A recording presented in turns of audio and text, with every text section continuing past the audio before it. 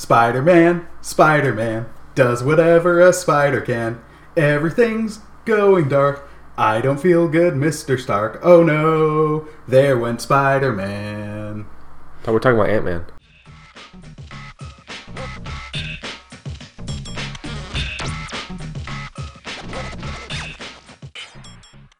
Hey everyone, this is Chris and you're listening to One Cross Radio. And today we are rejoined by Pastor Steve Lambert. Steve, how you doing, buds? I'm doing well. How are you? Doing all right. Waking up on a second cup of coffee. That Spider-Man meme was something I came across the other day, and it's been stuck in my head ever since, and I just love it so much. You come from a dark place, Chris. It's entertaining. It's making light of something that was... I respect the crap out of that movie. But, as you just said, today we're here to talk about a different movie. Mm-hmm. By the time this post goes up, it's going to be about a month late. Yeah. But that sometimes happens with us just due to schedules and stuff. That's how we roll. We roll like this! At some point, we got to do one on the Fast movies. It's just like all at once? Yes! Alright, so, as Steve alluded to, today we are talking about Marvel's latest movie and final one in the MCU for the year, Ant-Man and the Wasp. So, Steve, we saw this together. We did, that's true, I forgot about that. I know, that was a nice surprise. And I saw it with Jill a couple days before. Have you seen it again since? No, or just, I haven't. Just the one time? So what were your thoughts, man? I liked it. I think it did a really good job of kind of doing what it was trying to be, which was just a funny movie. Yeah. Low stakes. Yeah. A lot like the first one in that. Yeah. Maybe a little bit bigger than the first one, kind of going some places that hadn't gone. I really enjoyed the Hot Wheels cars, especially with Lewis. Yeah. And the Truth Serum and those kinds of things. I thought the Ghost made for some pretty cool action scenes.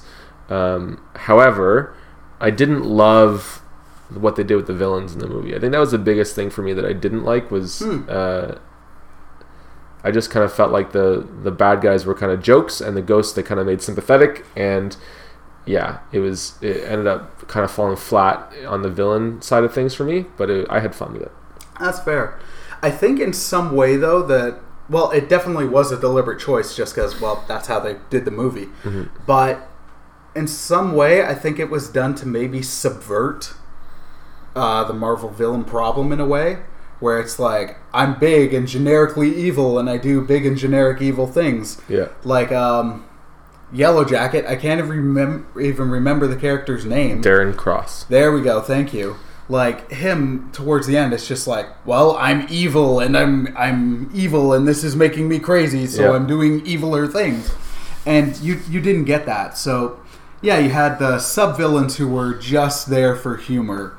But the Ghosts, they varied it up, and then Lawrence Fishburne, it's like, he's bad, but wait, no, he's doing a good thing. Yeah, I actually liked Lawrence Fishburne's role in it. Yeah. I just thought the whole problem with Ghost was like so conveniently solved with the Wasp having quantum healing powers at the end. Like that was Janet, just sort of out of the original Wasp having like it was kind of out of the blue, and she talks about like she's evolved. Yeah. So like I just didn't know like what to make of all of that, and I heard a rumor online about the idea, because there was that weird southern guy that was like the actual bad guy with his goons, mm-hmm. and that he was trying to work for this unnamed buyer. So somebody apparently tweeted that they had an inside source that said the unknown buyer was Norman Osborn. That'd be interesting. But here's the thing, like, if they're going to eventually go down that road, why not make Norman Osborn the bad guy in this movie, and then the Ghost could be working for him as like an actual corporate espionage thing. And then you got the goofy goons and like the serious goon without this weird, I can just touch you and heal you with my quantum evolution powers at the end. Like I don't know, but right. that was my the sort of the thing that kind of just fell flat for me. But I really in general enjoyed the movie. Yeah. With that, I haven't heard that rumor, but with that, it might be because even though Marvel has the rights to do Spider-Man movies, Sony still owns Right. the rights. Yeah. So at this point, it could be that's in our back pocket. Yeah. Like, we'll reveal that later once because I think the deal with Spider-Man is for 3 movies. Yeah, it's true. And then number 2 is coming up next year. So it could be we've got this in our back pocket, but we can't reveal it yet just because Sony might be since we're establishing our Spideyverse. Yeah. Although one of those movies got canceled. Yeah. No, it hasn't got canceled. It's just not in production anymore. It's just not in production, which not taken off the list. Yeah, like that could be a thing where they're taking the wait and see approach, much like with Civil War, where they had 2 drafts of the script, one with Spider-Man, one without. But you know what, though? The Russo brothers have said there actually wasn't another. They just they were like, well, we're doing Spider-Man, and they told the Marvel Studios they had another version, but they never really did. I didn't know that. Yeah, so they would have had to scramble if they hadn't gotten it. Okay. But I mean, I don't know. Like, the Into the Spider-Verse cartoon movie that Sony's doing looks like it's got a lot of hype around it, and people are excited about it. Venom doesn't. No. So I don't expect that Venom is going to do well, and I think Sony just needs to get their crap together and realize, like, nobody wants their movies. Just keep working with MCU. See, I definitely agree, but it won't surprise me though if Venom ends up making some money. I'm sure it will. Just in the sense of, like, R-rated comic book movies are kind of hot right now, and that's a character that lends itself to it. Mm-hmm. So it might attract an audience. I know I'm going to see it, but I'm apprehensive about it the entire time. Yeah. Just because it's like, I love this character. I'm going to see it, but I don't like the look of it. Yeah, Tom Hardy is a good actor. Yeah, a very good one. We'll see. Back to Ant-Man and the Wasp. Like, I think if they get a 3rd movie, that they're going to dive into this. And beforehand, I was like, it's a shoo-in they're going to get a 3rd movie. But then they also deliberately did the question mark at the end. Yeah. Well, that's just because, like, oh no, we've killed all of our heroes. How could there possibly be more Marvel after this? Like, also I think Peyton Reed. Spoilers, by the way. Yeah, sorry. Although at this point it's been a month. We're good. It's also. Yeah. But at the end, like, I read a thing from him later where he's like, we've got plans for a 3rd one. We want to do a 3rd one, but it's not an absolute guarantee. That it's not 100% certainty that there's a 3rd one. So if there's not, that mid-credits ending definitely made it worth, like, wraps it up where it's like, okay, now we don't get the answers ever because, well, I mean, everything that happened in that mid-credits thing is going to be undone in Avengers 4, right? Like, they're not going to leave them dust. Although, in the wind. In the sense of, and this is something we're going to loosely talk about later, but in the sense of there's been some stuff going on and allegations against Michael Keaton? No, not Keaton. Not Keaton. Keaton's amazing. Douglas. Michael Douglas. So if they ever want, even though I haven't heard anything firm where it's like 100% like, yes, it's confirmed, like anything blown up since the initial things. If they wanted to be like, we're just going to avoid the controversy and avoid the fuss, they've gotten out now. Yeah, I guess so. I haven't heard anything about that, but it surfaced, I think, earlier this year that there were some allegations against him that he denied. I haven't heard anything beyond that. But if they ever were like, we want an out, we want no muss, no fuss, they've got it now. Well, I'm pretty sure that Avengers 4 is just going to be Batman showing up with a dustpan and brush, collecting all the dust up, and then rehydrating them so that they all speak the wrong language at the end. That's basically what's going to happen in Avengers 4. You know what? If that is the only other ending I'd love, the only one I want more is the introduction of Squirrel Girl just beating Thanos off screen. Yeah. Yeah, as for the movie on the whole, it's something I said to you after we saw it. I've really liked it. For me, it was, and I've seen it online, and I agree, it was a nice palate cleanser. And I'm wondering in the back of my head, well, they didn't plan it. It just worked out that way. But the villains being so different, I think it's because in my head, it's like, well, you had Killmonger, who, even though I had my issues with Black Panther, was a great villain. You had Thanos, who is the villain, and was amazing. It's like, after those two, you're not really going to have any competition. So do we go with where the criticism's been, or do we just try to do our own thing? And for me, that worked. Yeah. But it was a great palate cleanser, like the original Ant-Man after Age of Ultron, and the majority of the Phase 2 films where it was all like, the world's in jeopardy, the galaxy's in jeopardy. Mm-hmm. Like, Hydra's going to wipe out thousands of people per minute once they get these things up. Like, it was a nice, smaller movie. So with this one, even though it was bigger than the first Ant-Man, it was still a nice, small movie. Right. And I think that's that's a pattern I dig with the Ant-Man movies, where it's like, we've got small characters. Yeah. So. Well, and I guess, like, the thing about, like, the Ghost is, if they want to go for the goofy movie, the Ghost is one of the goofiest villains there is, right? In the reality of in the comics, the Ghost is this character who's this complete wimp, and so he it's a guy in the comics, never takes off his costume, so he stinks, and he's like he's usually has flies around him in the comics, like, you know, why wouldn't you go down that route instead of making her this, you know, sympathetic sort of character whose father's life was ruined by, like, I don't know, I just didn't buy that at all. That's fair. I think they could have done something better there. And that's fair. I didn't know so much about the Ghost comic character, but I think that's one of those things that works in that medium and not so much in this one. I don't know. I feel like if anyone could have pulled it off fighting a stinky character, it's Paul Rudd.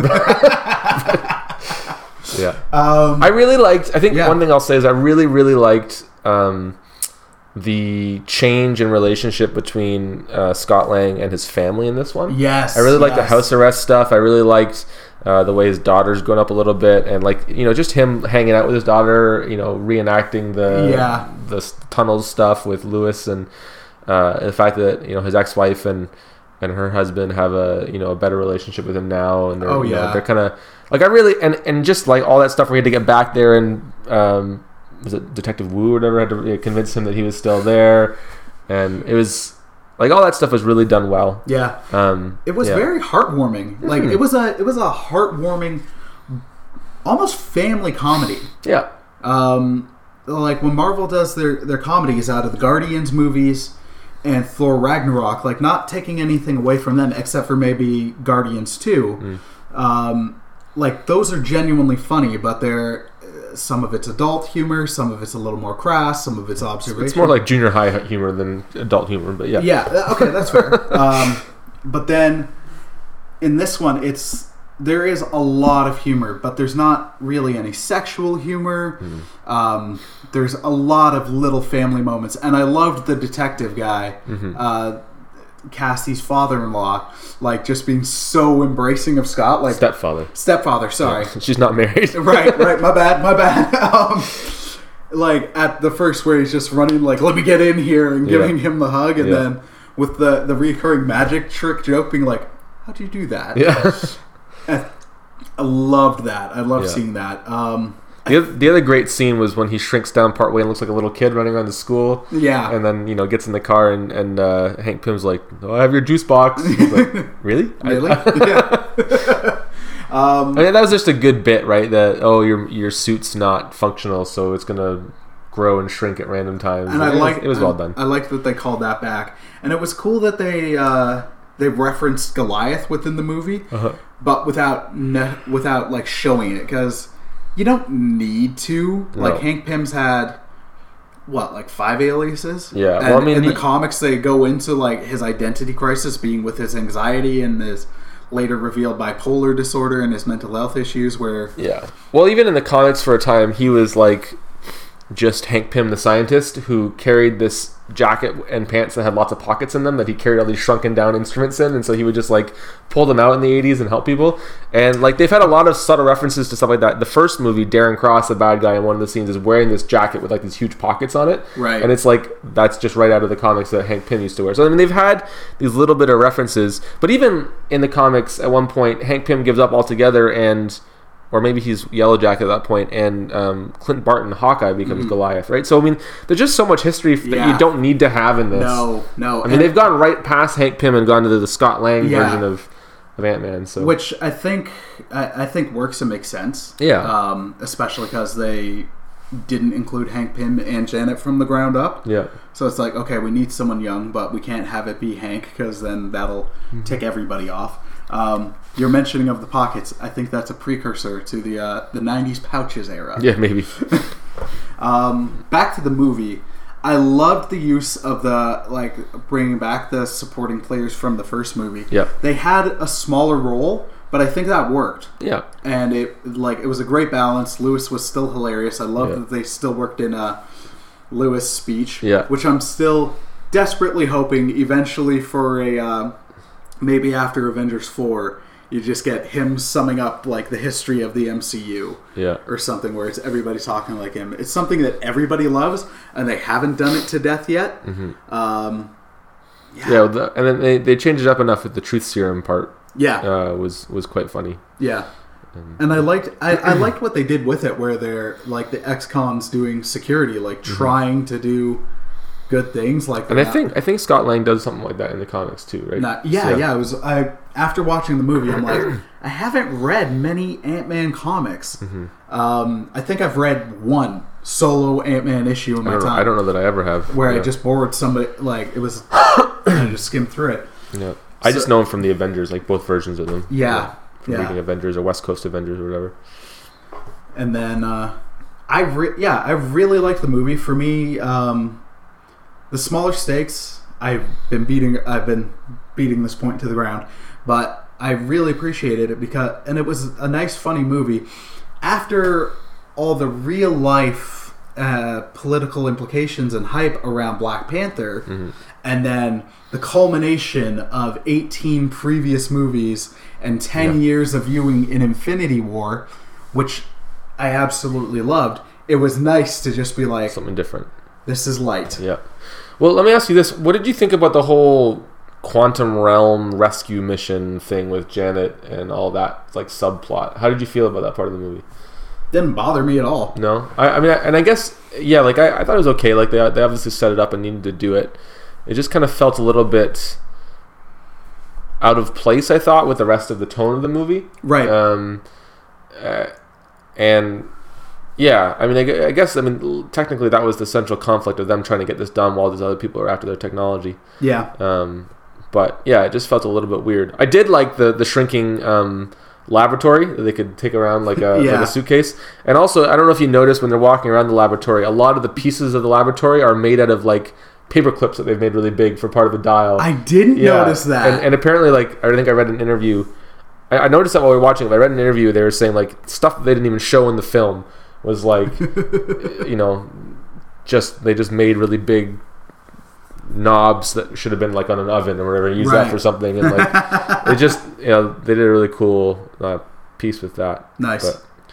One thing if I could pinpoint one thing I didn't like about the movie, it didn't actually have anything to do with the movie itself, but its marketing.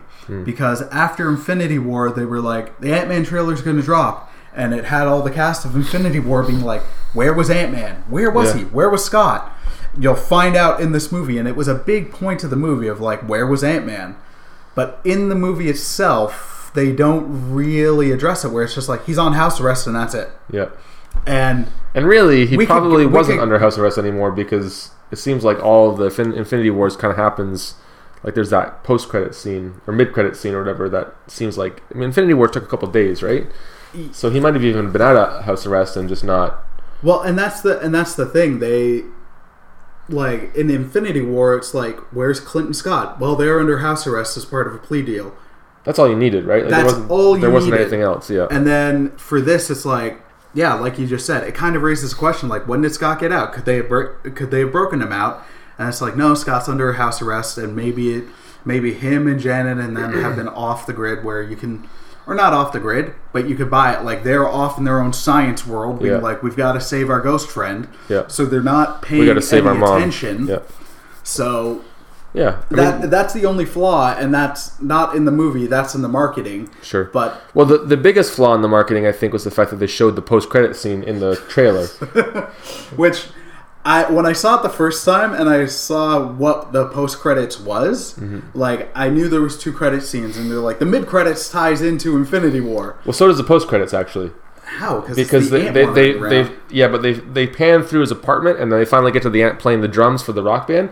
But as they're doing it, it's like static and like a test signal on the TV and things like that. So like the idea of being like things are shut down. Yeah. Okay, I didn't catch that. Yeah. The mid credits was much more so. Mm-hmm. Where beforehand I had said, just because the reoccurring theme of Chris apparently likes really dark things. Yeah, would have been like if they snapped Cassie, like just because that would have been the gut punch. Well, that's what I thought was going to happen too. I thought he was going to be like reading her a story and she's going to disappear, man. And so he's like, I need to find the Avengers. But which I like on one hand I still wanted.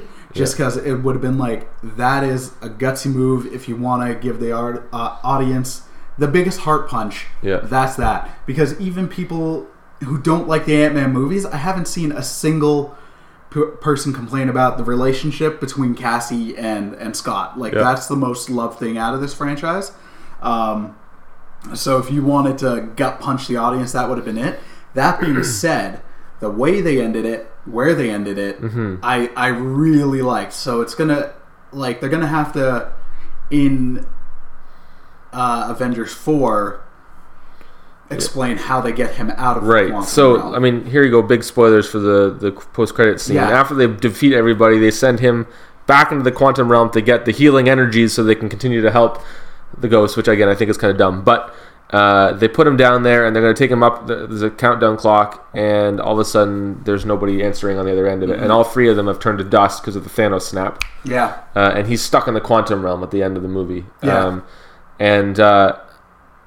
So what do you think is happening there? Him stuck in the quantum realm? How's that going to play out in Avengers 4? They're going back to a lot of technologies in Avengers 4. Like stuff's been released where set photos and stuff where it's like they're incorporating I hate the acronym, but the BARF technology that they used in Civil War where Tony was doing the flashback. Yeah. So they're incorporating that. It's not time travel, but it's going to, I think, certain memories or different dimensions. So with the quantum realm, they're going to definitely be incorporating some of that somehow into it. Yeah. Maybe they'll use some of the healing energy with certain characters. I'm not sure, but they're going to have to break Scott out. What I'm crazy interested to see is how it affects him. Like, Janet came out fine. Yeah. But will Scott? One of the things that I heard an interview with Tom Holland and the spoiler machine. Yeah, Tom Holland was with what's his face, Benedict Cumberbatch, talking the spoiler about canceller. Yeah, well, he didn't catch him this time, but talking about their roles in upcoming Avengers, and I know that at the end of it they're both gone, right? Yeah. But he was saying, in the next movie they both have these lines about like, or he's like. It's harder for Benedict because he has all these lines about quantum this and quantum that, and I just got to be there like, oh, that's cool. So obviously Doctor Strange has some connection with the quantum realm, is going to in some way. Yeah. Like, I mean, there's been all these theories about they're not actually dead; they've just been reduced into the quantum realm themselves. And I don't know how that works because it seems like they were turned to dust to me. But right. I think that would be a bit of a cheat. But I'm sure in some way this quantum realm is going to be essential in defeating Thanos, and they're going to meet up with him there and bring him out. And, however that plays out. Yeah. And then before we continue, funny side story. Before Jurassic World Fallen Kingdom came out, I read an interview with Chris Pratt where he was like, Tom Holland spoiled Jurassic World Fallen Kingdom for me. Yeah. Because Holland was filming Spider-Man Homecoming on the same set that the director of Fallen Kingdom, whose name I forgot, was filming a movie. And they had worked together in the past, so they were friends. And then he was like, so you're doing the next Jurassic, tell me about it.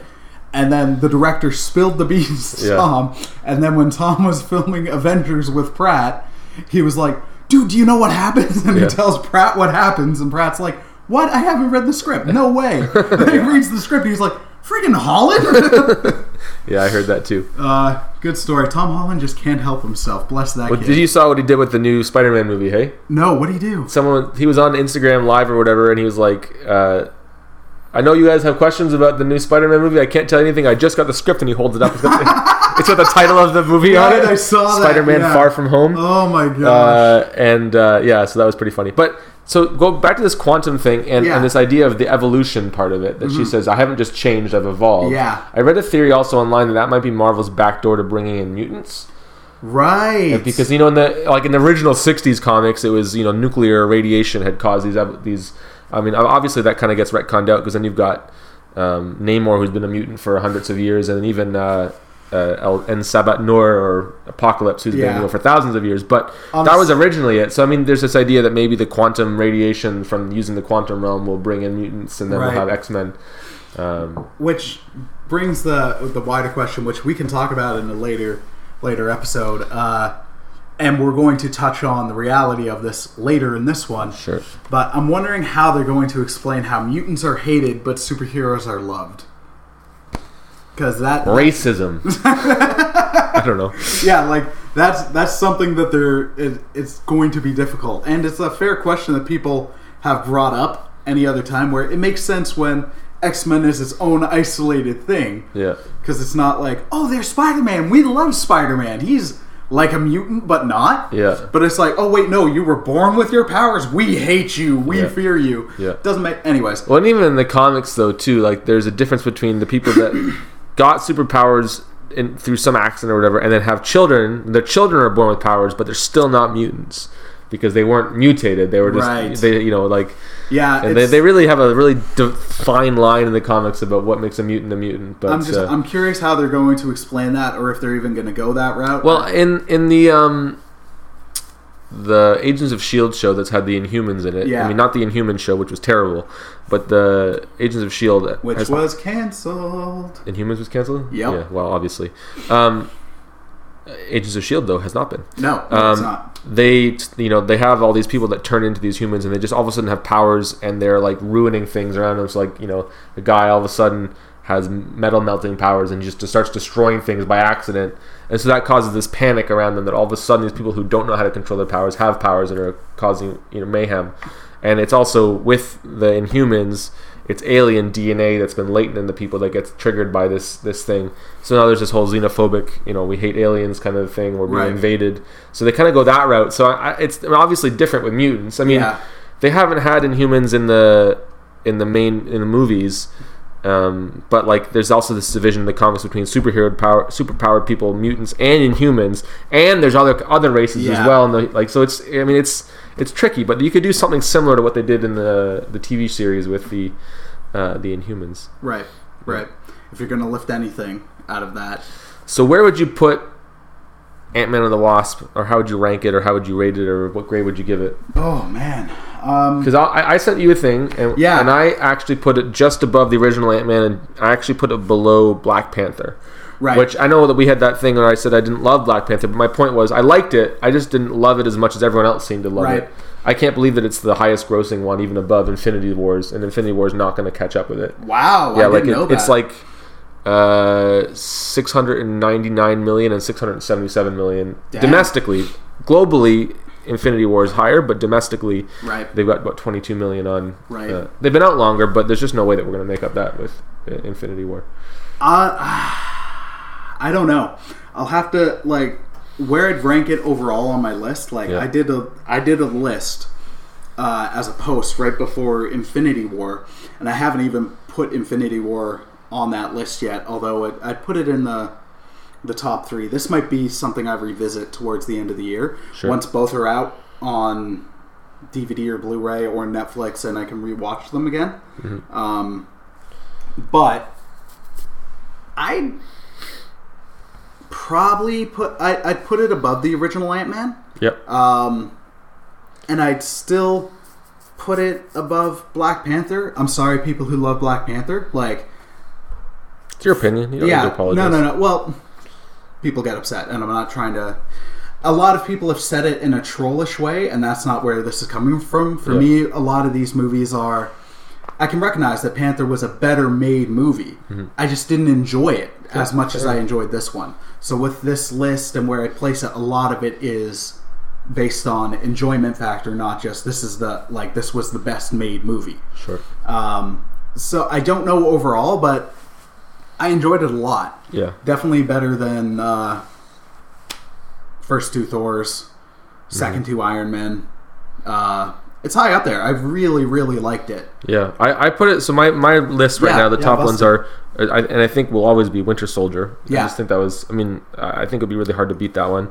Jill and I watched it again just Saturday night. Yeah. A whole time, or Saturday afternoon. The whole time I was like, "This movie's amazing." Yeah, and then I have Infinity War, and then I have Spider-Man: Homecoming, and then Civil War, Iron Man, Thor: Ragnarok, Avengers, Black Panther, Ant-Man and the Wasp, and then I got Ant-Man, Guardians, First Captain America, Doctor Strange, Dark World, Iron Man 3, Incredible Hulk, Age of Ultron, Guardians of the Galaxy 2, Thor, and Iron Man 2. That's my list, but I mean that's subjective Yeah. to some level. But yeah, I mean this is top third for sure, or maybe top half. I don't know, top half. Anyway, so yeah. Yeah. Shall we move on to the other news segment, or do you have more to say? One thing I did want to say is Chris has more to say, guys. Buckle up. one thing I've seen a lot of people commenting online, and it seems divisive, was how much the Wasp was prominently featured. And I've seen some people complain like, well, the movie should have been called Wasp and Ant-Man, almost, but not in a... That's not even from people from people trolling. Because she was in it more than Ant-Man? She was in it more than Ant-Man, and she was given a lot more focus. But to me, I'm like, it makes sense in a couple ways. Like, Scott's had a full movie of, like, main focus, plus a great 20-minute sequence in Civil War, where at points he was stealing the show. Yeah. And his character was still the heart and driving the story. Yeah. But even going back to the first Ant-Man, like, the whole thing was Hope was always the better fighter than him, more focused than him. Mm-hmm. Like, that's something going back where the reason he was Ant-Man and she wasn't was because he was viewed as expendable. Yeah. Hope wasn't. Yeah. So her being the superior fighter, being, like, better in the suit and a driving force on, like, getting the missions carried out, yeah, I had no beef with it. It made sense. And the character was now on equal footing, so you needed to play some catch-up. And I kind of felt watching it that while Hope was given a bit of an arc and obviously was the better fighter, better superhero, the story was very much still about Ant-Man. Oh, yeah. And, like, he was the more interesting character. He had more important... Like, maybe it was just because I didn't buy the whole going to the quantum realm to save Mom part, but... Or as our Canadian actress Evangeline Lilly would say, "Mum." I love that her accent comes out every time she says the word "mum." She did it in Lost, and she does it here too. Anyway, actually, there's an interview with her and Paul Rudd, I think on Rotten Tomatoes, where he just makes fun of her accent all the way through, and it's awesome. Nice. Anyway, but yeah, I didn't think she even got as much. Like, she was the titular character along with Ant-Man, but I felt like it was very much still an Ant-Man movie. Oh, yeah. She's just not as interesting a character. She's kind of bland and intense, but a good fighter, right? Whereas he's funny and has an interesting arc with his daughter and all that kind of stuff. I definitely enjoyed her character more this time around. Mm-hmm. Like, I thought they gave her more to do.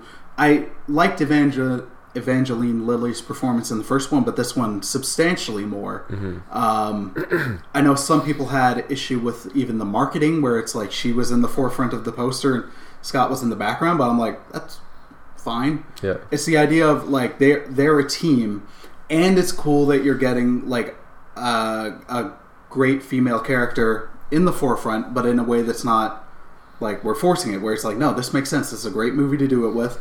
Mm-hmm. I know some people were like, well, the Wasp was a founding member of the Avengers, so of course she should be first billing, where it's like, that was Janet, and if we were doing this right, then Janet and Hank would have been there from the get-go, but they didn't, so yeah. This isn't Janet Wasp, let's not, anyways. Anyhow, I get sidetracked. So now we're going to go on to some news, because there has been some news in Insert the past. the news update. Yeah. Soundtrack here. There has been some big news regarding Marvel. So the first one, and the lighter one, is that it is now absolutely 100% official. Disney is acquiring the rights to Fox's film library. Yep. So for any Marvel fans, that means we are getting X-Men, We are getting Fantastic Four. Yep. So be excited. We're getting Doctor Doom. We're getting Galactus. We're getting... At this point, we've got almost all the characters back. Yeah, the only thing that I mean, obviously Sony still owns the Spider-Man thing, but they have that deal worked out, as we said. Paramount, I think, owns the distributing rights for solo Hulk movies. Universal. And you know what? You're right, and that's why they can't have a solo Hulk movie or a movie with Hulk in the title. Yeah. Because while Disney owns the rights to the character, the distributing rights in perpetuity are owned by Universal. Yep. I think it's Paramount that owns the Submariner, which is kind of a strange thing because of legal issues from the 90s. But which I'm kind of I've never been a Namor guy. Yeah. Like. As you wear your Aquaman as I shirt. rock my Aquaman shirt. But even before I got into Aquaman, I was just like, I don't really care about Namor. He just never really appealed, and the freaking flippers on the feet looked stupid. They're wings. Looks stupid. That's the point, Steve. Yeah, he's a Golden Age hero. Yeah, so, and I'm just like, I'd rather just have Aquaman. I think that was before I liked Aquaman. I think the longer we go into the MCU, the more I want to see something different. Like, I would love to see a Cold War Ant-Man and the Wasp movie with Bucky as the bad guy. Yes. And even maybe more, I want to see like a all-winners squad, a World War II Captain America movie with Bucky and Captain America fighting, alongside the Submariner, and that would be really fun. I was just thinking that where when I was watching Winter Soldier, where I'm like, okay, at this point it's almost 100% that Chris Evans is out, but I would love it if they could do like a World War II flashback Cap movie. Yeah. Or sequence or something where if we get another Captain America movie where it's either going to be Falcon or Bucky, but in this case I guess it would make more sense if it was Bucky, but with Falcon you could do it like he stumbles across an old file where there's the memory of a mission, if not the entire movie. Sure. Like they've done a couple Captain America comics where when there's been two Caps, it's been like a divided story. Yeah. Where it relates, so you could do that. You could Godfather to it almost. But yeah, I mean, it'd be really cool to see even a movie about like as if Bucky becomes Captain America, where it's him exploring his past. Yeah, and you have a segment that's in World War II, a segment that's in the Cold War, a segment that's in like the 2000s where he fights Black Widow, which they've already mentioned, and kind of like these things lead to him doing something in the modern day as well. Yeah, that'd be kind of cool too. Yeah. Anyway, so this is way off track again. Yeah, sorry. So. But the news is official. Yep. Steve even said right before we started reviewing, apparently the boards on both, the vote went through within 15 minutes. Yeah, both boards had to vote on it and agree, and they both decided they want to make lots of money. Yeah. So yep, they did that. It makes sense. May not be good for the industry, may not be good for the people who are working there. Yeah. Hopefully, prayerfully, it'll work out for those people. Yeah, it's good for the shareholders, and yep. I guess hopefully open some opportunities for fans too. So. Yeah, and it'll be interesting to see going forward how they weave in all these things. And with this news going through, and the other news we're about to touch on, it might be rejigging Marvel's plans. Because Marvel's plans after Avengers 4 was to go quite cosmic. Yeah. News broke during Comic-Con weekend. It has been announced that Disney has fired director James Gunn from Guardians of the Galaxy 3. I don't think Marvel's released a statement on this yet, and I'm hoping that they can figure out something where they can bring him back. What happened was a conservative news person or pundit from a website or something. A guy from Gamergate, if you know what that is. Okay. Yeah. It's not Gamersgate isn't a website, it's like a controversy in the video gaming world that just stirs up a lot of problems. He had apparently some run-ins with James Gunn in the past online, and then what he did was he dug up some admittedly awful tweets. Yeah, these aren't the tweets from James Gunn's past. They're not just offhanded, stupid remarks that he shouldn't have said. These are like very vile things that he did say. They are very, very vile things, which this person dug up and posted online, and then Disney quickly fired him. Yeah. The thing about this story, though, is that not only were these from 10 years ago, this is something that James Gunn has addressed, something he has apologized for, something he has explained, where he's like, at that time in my life, I was a very angry person. I was trying to be very provocative. I haven't seen much of his earlier work or other work aside from Guardians. Yeah, I don't know anything about him. But apparently it is in tone with the films he was making at that time. Mm-hmm. I have read some of the tweets. I would never recommend going to read them because they're attempts at humor that aren't funny. They're vile. They're repulsive. That being said, this is something that this man has apologized for, something that he has explained. This is something that's come up. It came up 6 years ago. Did it really? Yeah, before Guardians. From other people when it was announced he was directing, other people brought up these tweets and were like, are you sure you want this guy to helm your movie? And then he addressed it. He apologized. Dude has gone out of his way continuously to apologize. So for all intents and purposes, he should have just gone back and deleted his tweets at that point. Well, yeah, but doesn't stop people screenshotting. Yeah, it's true. But for all intents and purposes, it's almost like dude's a tone. Like he has apologized. He has not repented in a religious sense, but he's done the work to show like I'm not this person. I've apologized for these continuously and not surfacely. So the thing that bothers me about this is I think it sets a dangerous precedent. I think that precedent has been set a long time ago. It's not just this is like the first time that's happened. No, but in the sense of I've seen some people be like, well, they're just doing to him what they did to Roseanne Barr, but that was a very different situation where that was a current thing. That wasn't a past thing being dug up where you can see like he's done his effort. That what the Roseanne Barr situation was something that happened very recently, and a current attitude and a concurrent attitude. Yeah, where that firing made sense.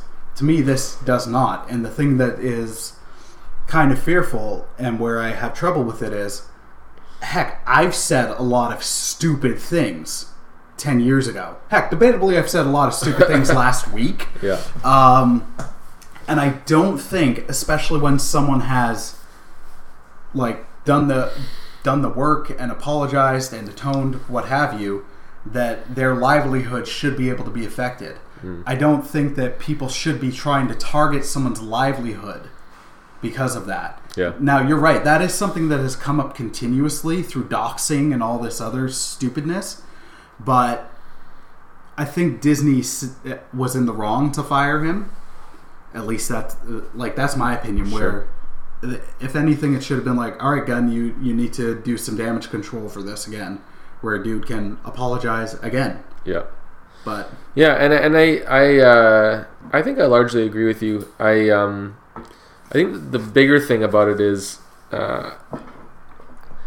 everyone's talking about now that Marvel owns or Disney owns Fox. There's this huge conglomerate, which is true. These are legitimately things that we need to be concerned about, and the weight of that in the industry is potentially a dangerous thing, right?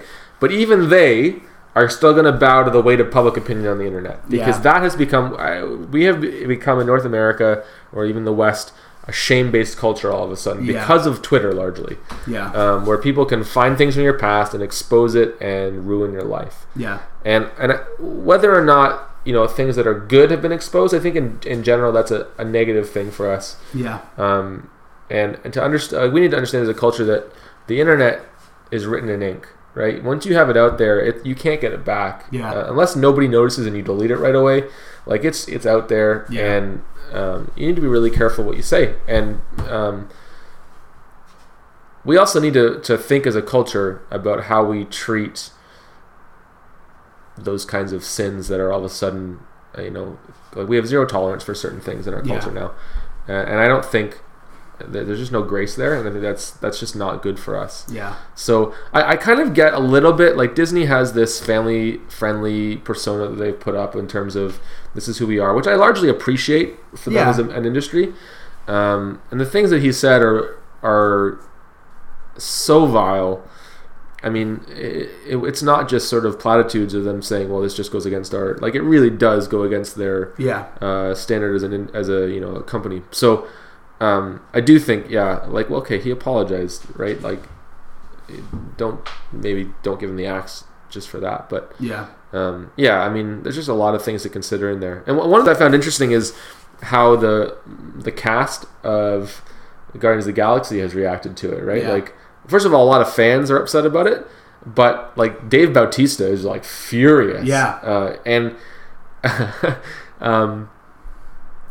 Chris Pratt, who professes to be a Christian, all he's done is post Bible verses. So he posted from James about not judging, and then he posted something from the Gospels about a house divided against itself cannot stand. So everyone's kind of like, well, what does that mean? So like there's this speculation that the cast is maybe ready to walk over this. And, So I mean, some other people haven't really said a whole lot. But it's we'll see how that plays out for the because I'm not sure what they're going to do moving forward. And I definitely agree. We are in very much a shame-based culture right now, where we want to bring to light people's wrongs. We want to believe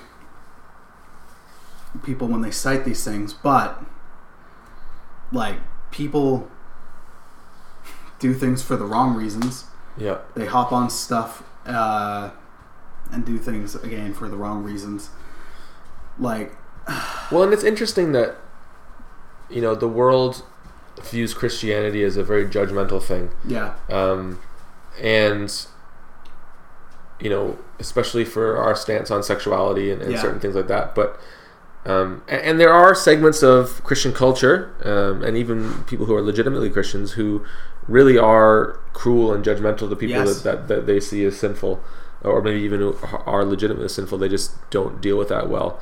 But I think in general, part of the reason that people jump on Christians so much for the judgment is because the way that our world deals with sin is there's no grace, right? Like, if we think that so much is okay and we're all good people, so when someone shows that they're not a good person, the world doesn't know what to do with that, and they just say, well, this person's a monster, and we have to shun them. There's something actually wrong with them in the head, and I mean, people do that. It's not just liberal people doing that. Conservatives, it's conservatives doing it to liberals. It's and that's just shows the human condition, right? Whereas what's one of the things that I value and cherish about the story of Christianity and the story of Jesus is we're able to say, based in the Bible, that there is right and wrong, and all of us struggle with right and wrong. It's not just those monsters over there. It's me, starting with me, but there's grace and there's forgiveness and there's room for repentance.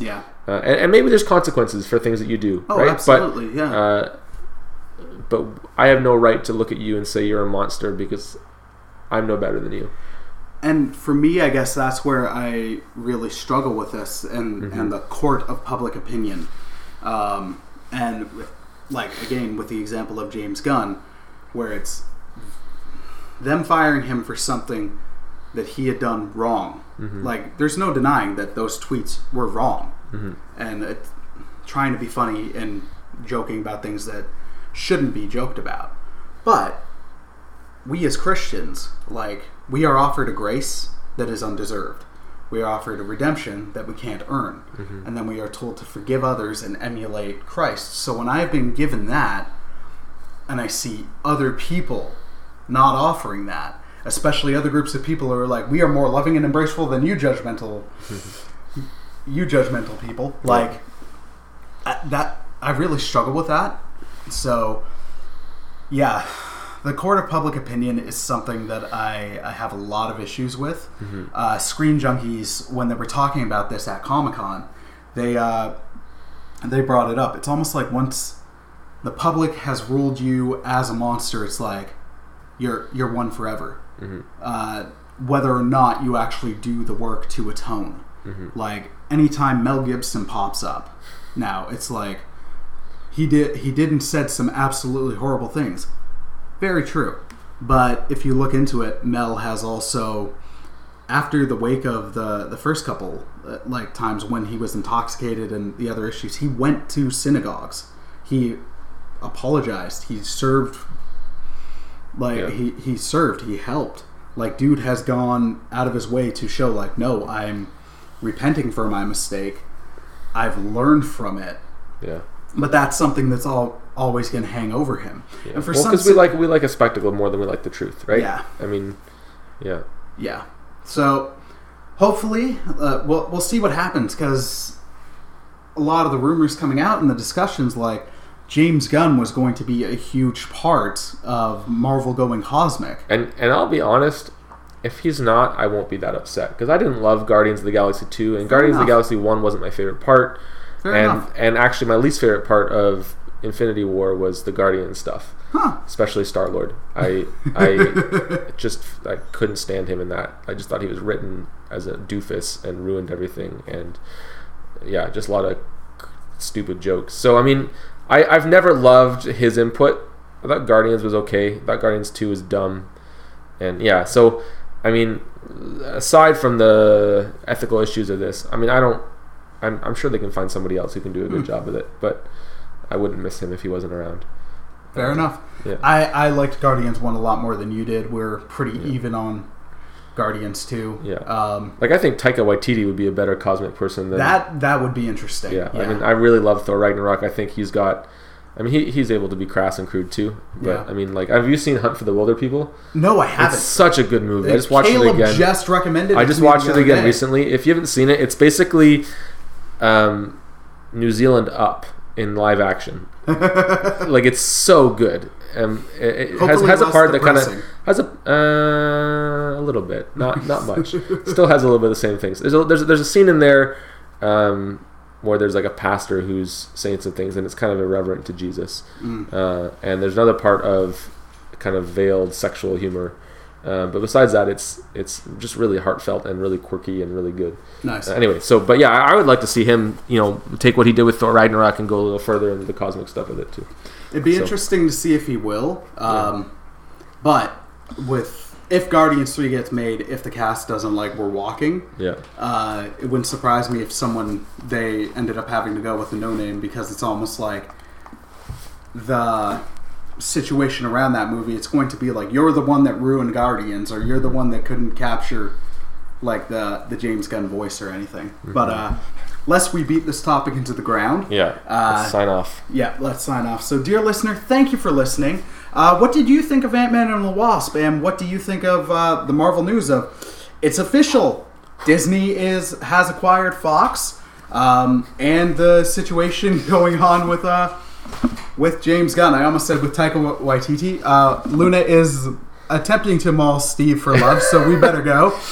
You say bye, Luna? Bye, Luna? Oh, she licked his face. Thank you for listening. I hope you all have a wonderful day. And if you can, hit up our Redbubble site. We've got some awesome merch. Thank you all for listening. Dog attack. Dog attack. Have a wonderful day, guys. God bless. Take care.